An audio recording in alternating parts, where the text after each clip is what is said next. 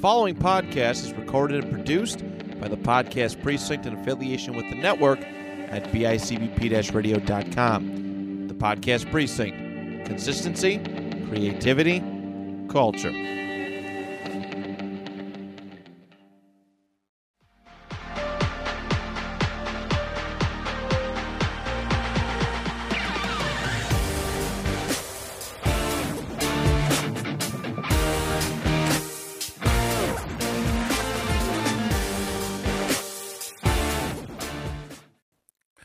Hello and welcome to the Sci-Fi Update.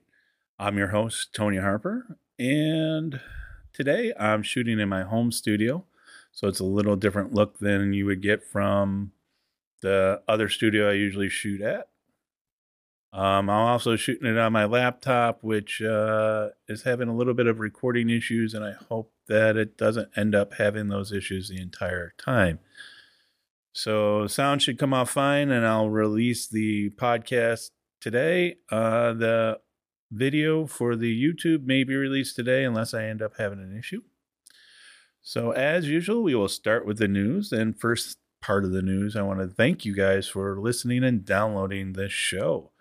According to the podcast father, Matt Johnson, we've been downloaded nearly 7,000 times in the first month and already 2,000 times in April. So thank you guys for listening.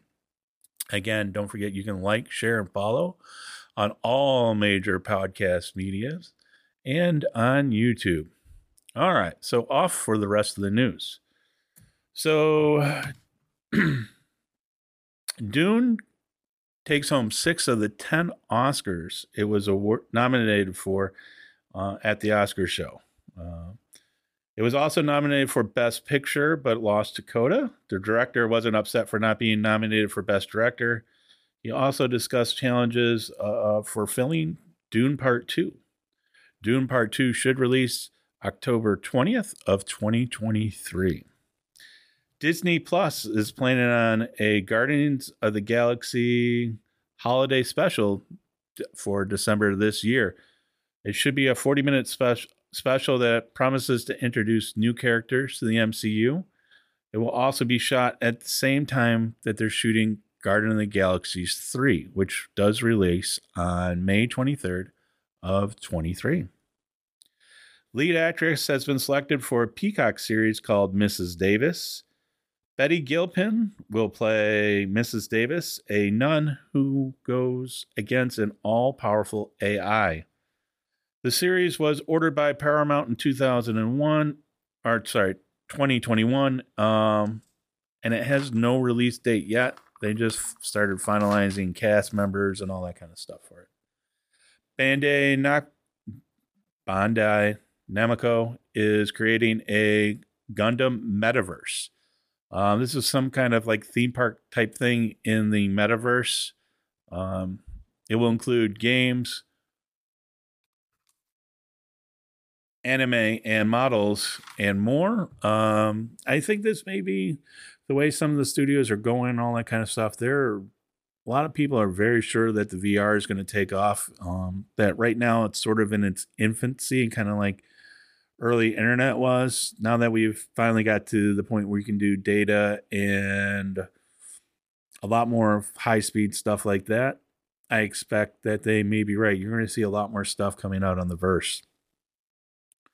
And another metaverse story, artist Grimes is writing an intergalactic children's book that you can purchase using only crypto coins. There wasn't a lot more to that article that I read. I do find that a little interesting. I mean, her and Elon Musk are big proponents of crypto coins. So we'll wait and see what that's going to be all about. Apple finally announces that Dark Matter will be coming to Apple TV Plus. It will be a 9-part sci-fi thriller based on the book of the same name, Dark Matter. Hopefully we can see it soon. I don't have a release date on that yet. A New Zealand mint creates some collectible coins of Star Wars, Lord of the Ring, and a whole bunch of other older Batman and more stuff. So for $2,900, you can get a gold 1 ounce coin of Jabba the Hutt, or the Death Star, which is, I'd rather have that one. You can get a 3 ounce silver Millennium Falcon for $299. That's not too bad. Or like a 1 ounce silver Grogu coin. Yeah, Grogu. For about $100. I think it was $99. The voice actor for Anakin in the Clone Wars, Matt Latrin.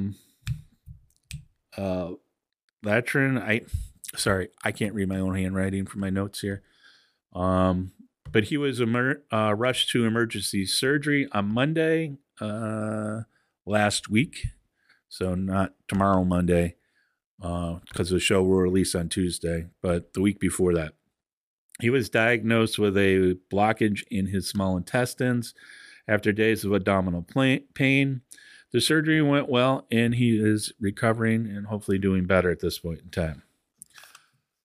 Obi-Wan got a 2-day delay, and it will now be starting May 27th versus May 25th. It's a Friday versus a Wednesday.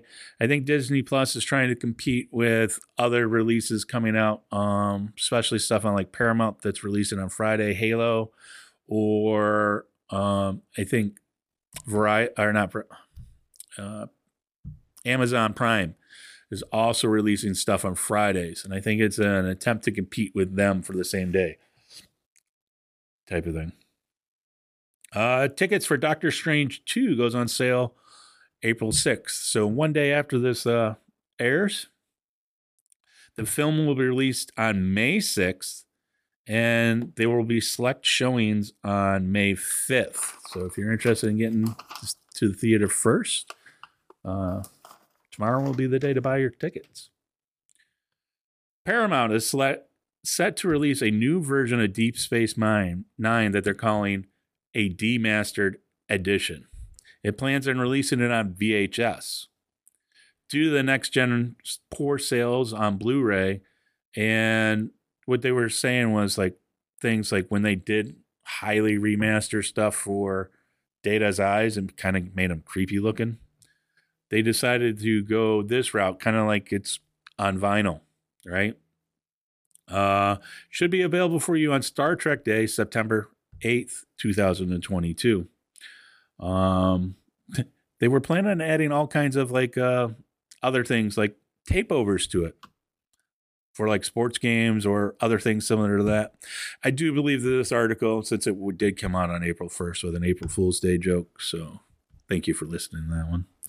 And the final thing I got for you today is Leonard Nimoy's Spock ears are going to the Smithsonian. The family decided to donate it to the Smithsonian versus selling them for what they probably could have got large amounts of money for. I think it was a good choice by the family. I think it really does respect Leonard Nimoy's,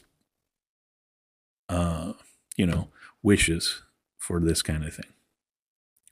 All right, so that's what I got for you for the news. There are a couple other things that have come out, but a lot of my news this week was had some of that joke stuff in there too. So I'm not sure what to trust or not, and I'll get back to you next week.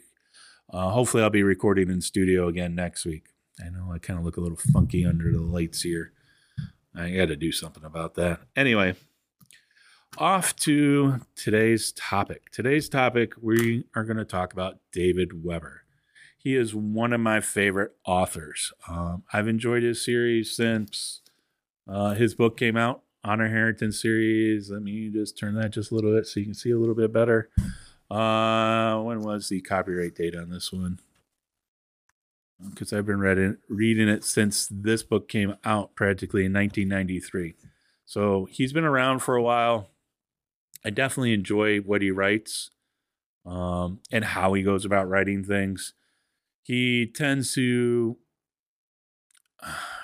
take characters and develops them as they go along. So like in the first book here on Basilisk Station, Honor Harrington, you're introduced to her, but she's a little flatter and all that kind of stuff till you get towards the end of the book. And she's being presented with challenges throughout the entire book and the entire series that she has to overcome.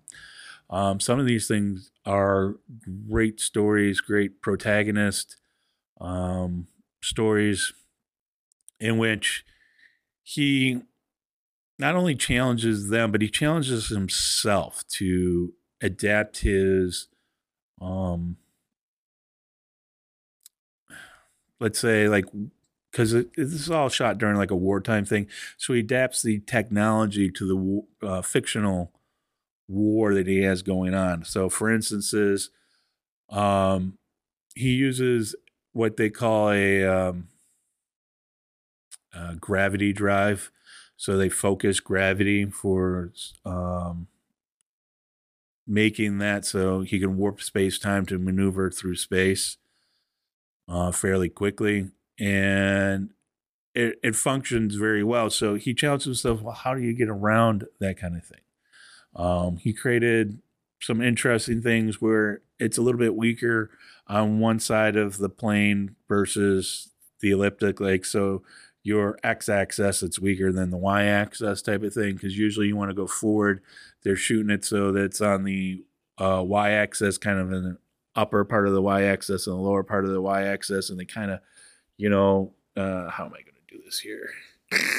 I keep fucking this up. But anyway, they kind of just punch it together, and when they go closer together like that, he's creating a space to basically shoot the ship forward type of thing.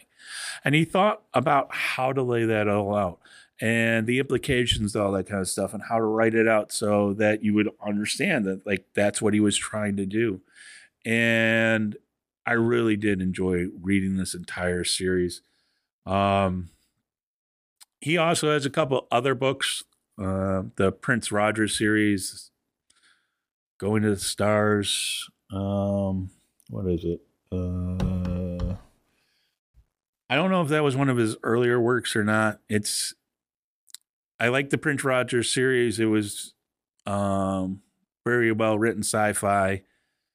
He does introduce a unique alien of like 6 armed alien species on this basically planet, like he did with his tree cat type of thing. So the tree cat in the Honor Harrington series has 6 limbs, and he thought about how that would affect both their warfighting capabilities, how it would affect how they stand or don't stand, and how various other things would look differently from a creature that had 6 limbs versus just the 4 limbs like humans have. All right. And, or even like an 8-limb arachnid type of thing. He did kind of do a little bit of thinking about that. So I enjoy that kind of stuff. His other series is a sci-fi series set in the future. I have one of the books right here. It's, dang it, I gotta put myself, there we go. So that's like the 7th book in the series, I think. Off Armageddon Reef. It's the Safehold series, that's what it is. Starts it, and yeah, this is like book 8 or 9 in that series.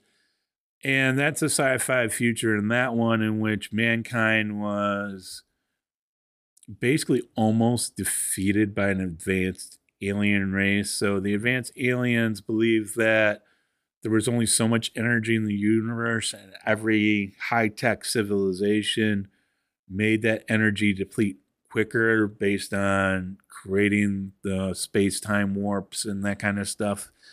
So the advanced civilization that was created, that was in the fight with the aliens, basically sent people off to a very far distant planet before the aliens can get to them. And hopefully that is not super loud for you, because the washing machine just started, and hopefully you guys aren't hearing that, but it sounds like a freaking helicopter just took off in my house.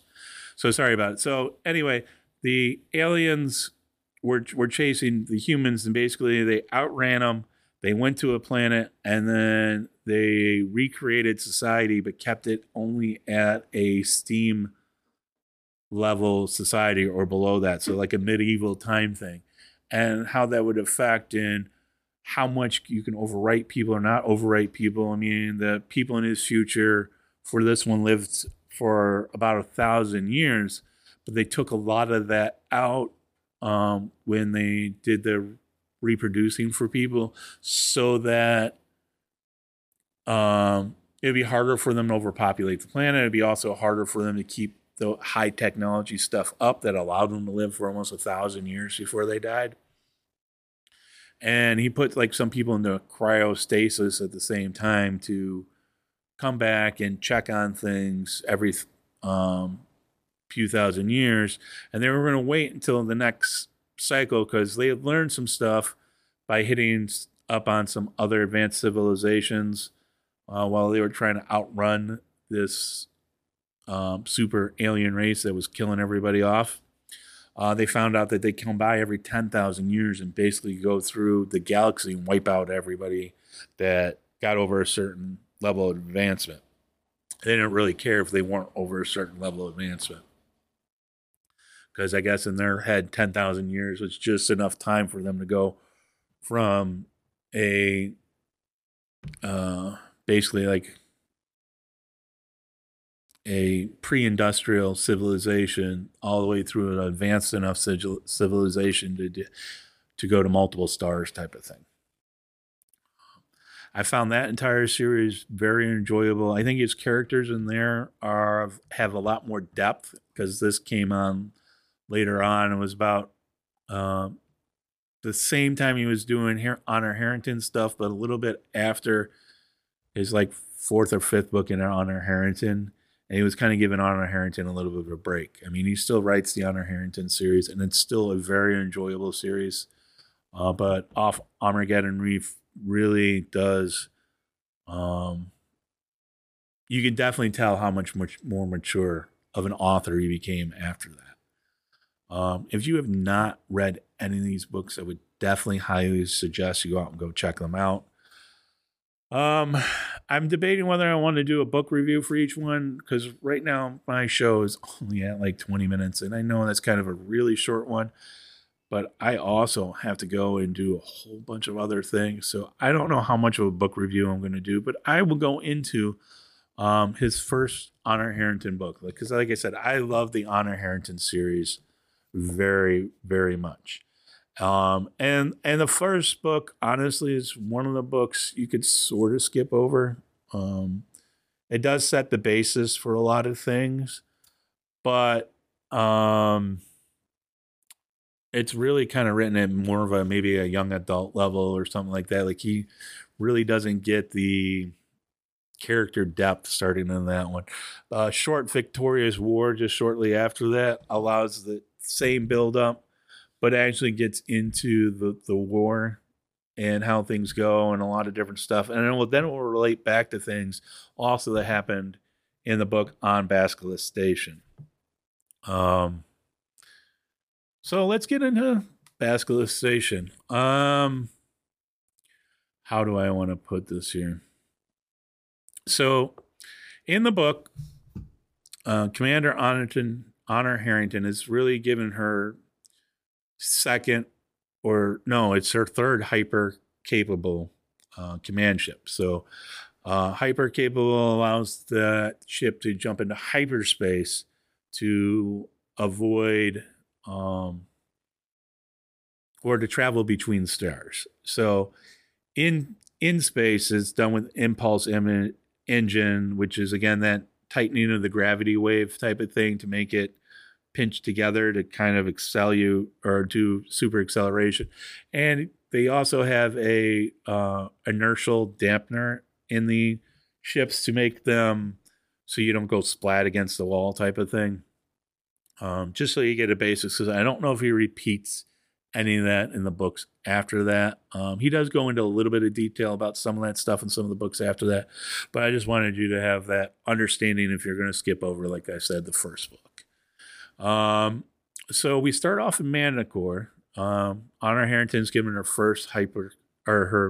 first cruiser command. Now, the cruiser commands are really the ship of choice, even for Navy. And I was formerly in the Navy as well. So this is why it also kind of related heavily to why I enjoyed the book and series. And she gets onto the ship, and it's in the middle of a refit. All right.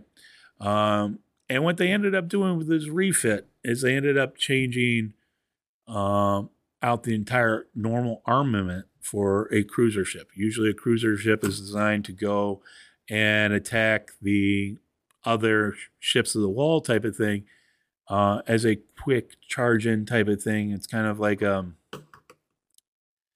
anti-aircraft carrier type of ship. All right, it does allow it to do a bunch of different other things, but it's like a giant anti-aircraft type of carrier thing, or battleship. Actually, he starts it off. It's more like an anti-battleship type of ship. That's probably the better analogy. And when you go into this, what they did is they changed it up to have what's called a grav lance in there.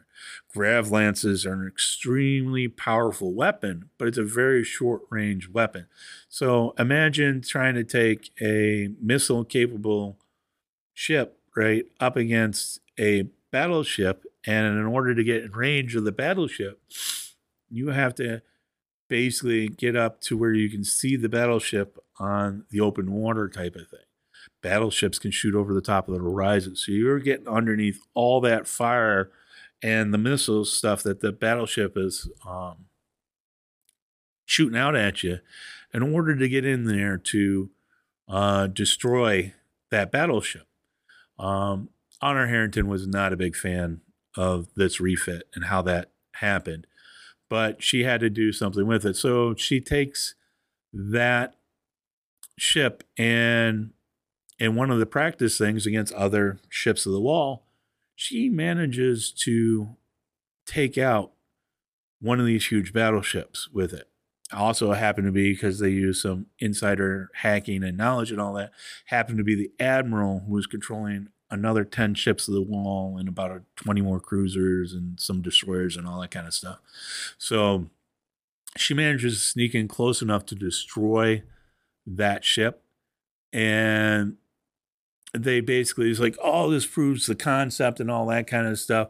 But the only way it really works is the enemy doesn't know it's there. So once the enemy figures out that it's there, they did nothing but to hunt down Honor Harrington's ship for the next basically 3 or 4 weeks of doing these battle exercises.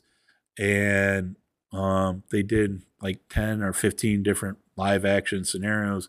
And her ship got destroyed every time before it even got close enough to destroy another one of those battleships.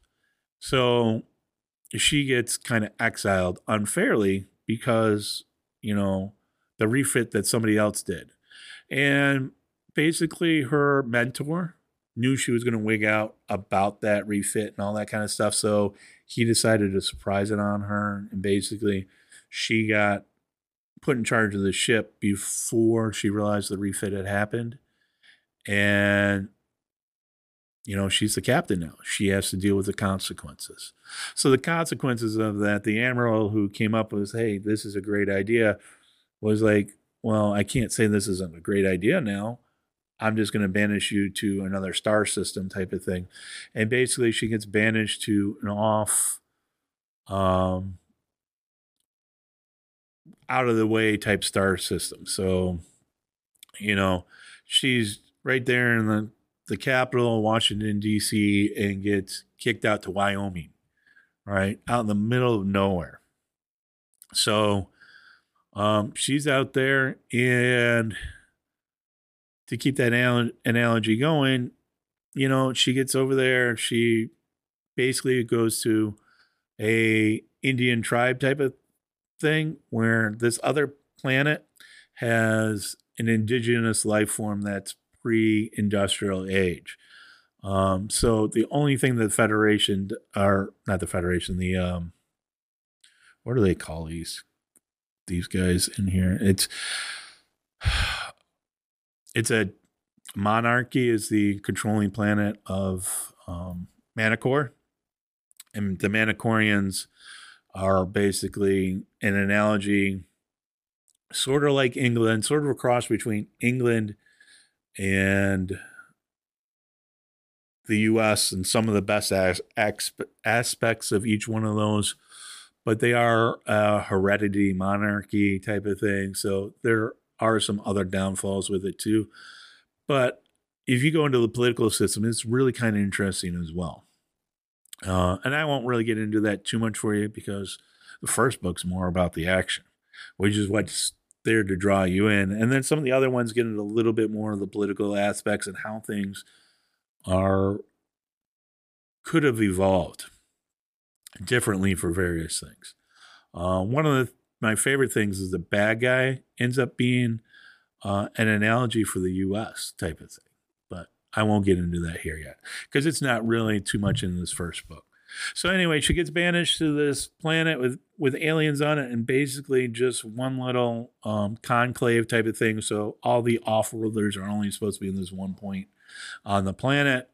And they're in there and just doing their jobs, realizing how much, I take that back. So the captain on station, when she arrives, happens to be more or less her arch nemesis within the Her Majesty's service. And there's some history on it. And I can't remember if it's in this book or the next book. I don't want to spoil that history for you.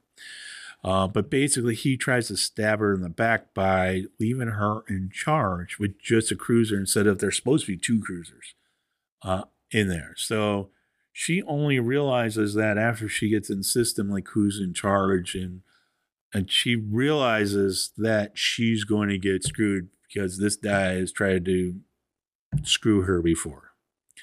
And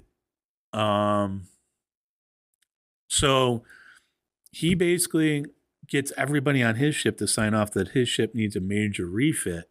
And he basically sneaks back to the home world because he doesn't want to sit there on station on her ship on top of everything else, but because she doesn't like her. And then he wants to like blame her because he left her in charge of her not being able to carry out her mission. So she thinks about all that stuff and how that's going to affect her. And she decides that she's going to carry out her mission. And it's not the easiest thing to do. She not only has to patrol the planet, she also has to patrol this wormhole junction point. So the wormholes, the reason why Manticore is such an important place is that it's basically a junction point for 7 different wormholes. And those wormholes take hyperspace, which can take you a long time to travel in hyperspace. It's not, it's kind of like Star Trek's warp drive as far as timing and all that kind of stuff. And wormholes are wormhole. Like you pop into one side of the wormhole, you pop out on the other side of the wormhole. So it's instantaneous travel. And again, Basilisk Station for Manticore is about 1,000 light years away. So it's like impossibly far distance. There are other wormholes that one connects to, anywhere from 100 light years to 500 and several different distances. I forgot what they all were. But she's on that one that's like the furthest out, that nobody really cares that much about. So she gets banished out to there. The terminus for that is out in the middle space. And the star system under impulse drive, basically, if you want to do the Star Trek analogy, is about a 22-hour, almost a whole day's travel to get to the planet side. So she gets there, planet side, goes over and meets with the captain, realizes he's getting off, and realizes that she's going to get screwed. So they both go back towards the wormhole thing. As soon as he goes out, she decides to do her job. And realistically, the crew that she had on there blamed her for failing to take a ship that she knew would have been not able to do it, and lose all those exercises. And the crew blames her for being banished to Basilisk Station. Now, this station requires you not only to watch the terminus, but to control everything on the ground on Basilisk and to control all trade and all that kind of stuff. There's like a million things they have to do. So the first thing she does is she decides to use her basically geostationary satellites to patrol the entire area space that she's got to do, right? After she leaves a crew of 20 out of the crew of like 300 or something like that with the station itself that's manning the tournament so that she can do that part of the job. And she basically doesn't give anyone slack the entire time. So the engineer is busting her hump to try to set up these satellites to patrol stuff. They do a pattern to cover the most likely approaches for everybody because they don't have enough satellites to actually cover the entire volume of space. But realistically, just like sea-going vessels, he sets it up so that space-going vessels really have a current that they have to follow. It's easier through hyperspace if you're following a current type of thing and then trying to go against the current or something like that. And that allows you to get to somewhere quicker than you normally would. So most ships take that current to go to a star system because otherwise it would take you what would be like a 22-day into like a 4 or 5 month thing. And then things like freighters and all that kind of stuff can't utilize that. Even military ships would take a lot of wear and tear to try to sneak around and that kind of stuff. And then the pre-planning ahead of time, because light still travels at light, they don't get any information on data or anything like that ahead of time. So this is kind of like back to snail mail for various things. Unless you have a wormhole terminus type of thing, like you don't get information until days, weeks, months after things have happened, right? Years in some cases, depending upon where it's going on. Like if it's only on the other side of the galaxy type of thing, it could take you a couple of years to get all that information. So all the ships tend to travel these routes because it's so much quicker. And then they get into the planet and she's like, well, we need to put some people dirt side to do the air traffic control thing that the Navy's supposed to be doing. So she deploys another crew of about 100 people to the planet side to do all that. In the meantime, she realizes that she has to do all of the shipping and trade examinations and all that kind of stuff. So she goes and does that. As a matter of fact, she convinces a petty officer, who let's say is a little bit shady here, on doing the job, and they end up getting a portion of anything that's seized as a paycheck for the whole entire ship. When things like this are done, because piracy and all that kind of stuff really became real again when it takes months, years for data to get around. So it's back to being piracy and all that kind of stuff. And they can make it seem like ships just disappear in hyperspace. Hyperspace is not the safest way to travel. So she finds like there's a bunch of illegal trading going on. People are doing illegal trades of various stuff. She ends up commandeering an entire like super tanker worth of fuel oil type of stuff. And if you get all that oil and all that kind of stuff, I mean, that's like $1 billion on the ocean here. Like she gets that, and it's about the same thing in their time frame. Like the entire ship gets 10% of the whole ship cost on top of it. If they ended up commandeering the ship, and they ended up to commandeer that whole entire ship. So she ends up getting really rich off of doing her job there in Basilisk Station. On top of this, she finds out all about the USA's analog type of thing, where they're going to try to take over Basilisk Station type of thing. So they find like a coup type of attempt. Like what they're trying to do is something like a Bay of Pigs type of thing, where they try to convince the locals that basically the person in charge isn't capable of doing it. So therefore they have to commandeer the entire country type of thing to basically protect everybody else.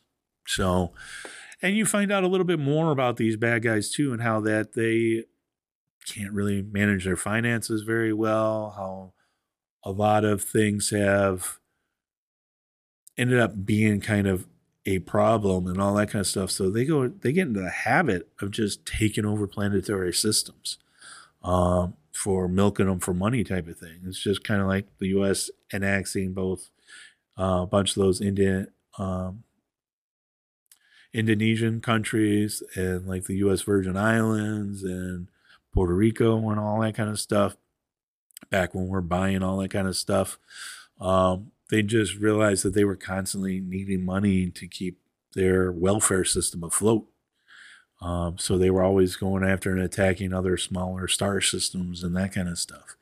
And they've set their eye now on Manticore to take over. And it is a smaller star system. And the fact that like Haven, which is the U.S. analog, has like 150 planet star systems type of things, where Manticore's only got about 20 to 25 star systems, somewhere in that range, in which they control. Plus, they have the wormhole nexus, which really allows them to hook up to a couple different places, as the Solarian League, or like kind of like a whole United Nations type of thing of almost like 3,000 planet star system type things. Just so you guys get a feel of how various things go on in this universe. And like I said, it was a very enjoyable book. He also introduces Honor Harrington's tree cat Nimitz to you. And this is a 6-limb creature that's telepathic. All right.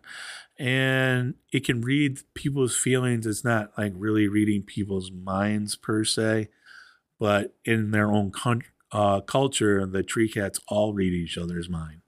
And you learn a lot more about Nimitz and a bunch of other stuff in some of the later books. And basically at the end of the book, Honor Harrington, by doing her job, standing up for what's right and getting everything done, stops an attempt by Haven to take over Basilisk Station, puts Manticore on a war footing, right, which sets you up for the next book, The Short Victorious War, and really saves the day, being out in the middle of nowhere, Wisconsin type of thing, Wyoming, wherever I first set that up. And I think, like I said, that's a pretty decent synopsis of On Basilisk Station. It's a lot more enjoyable to read the book, though. So if you do get a chance, I would do that. That is the first book in this series. It is very enjoyable. You can skip over that first book, however, and then go on to the next book.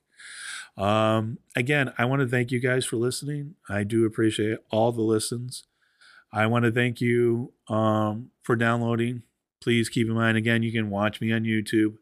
You can listen to me on all your favorite podcasts at Spotify. And Spotify allows you to rate each episode. So when you go in there in Spotify and you're rating the episodes, please give me a like, rating, and a follow on Spotify. And it makes a huge difference. If you actually listen to me from the beginning, if you unfollow and then follow me more, it affects the algorithm somehow. And it will just make me show up more to the top. And if you really enjoy it, that helps me get shares and gets going with stuff.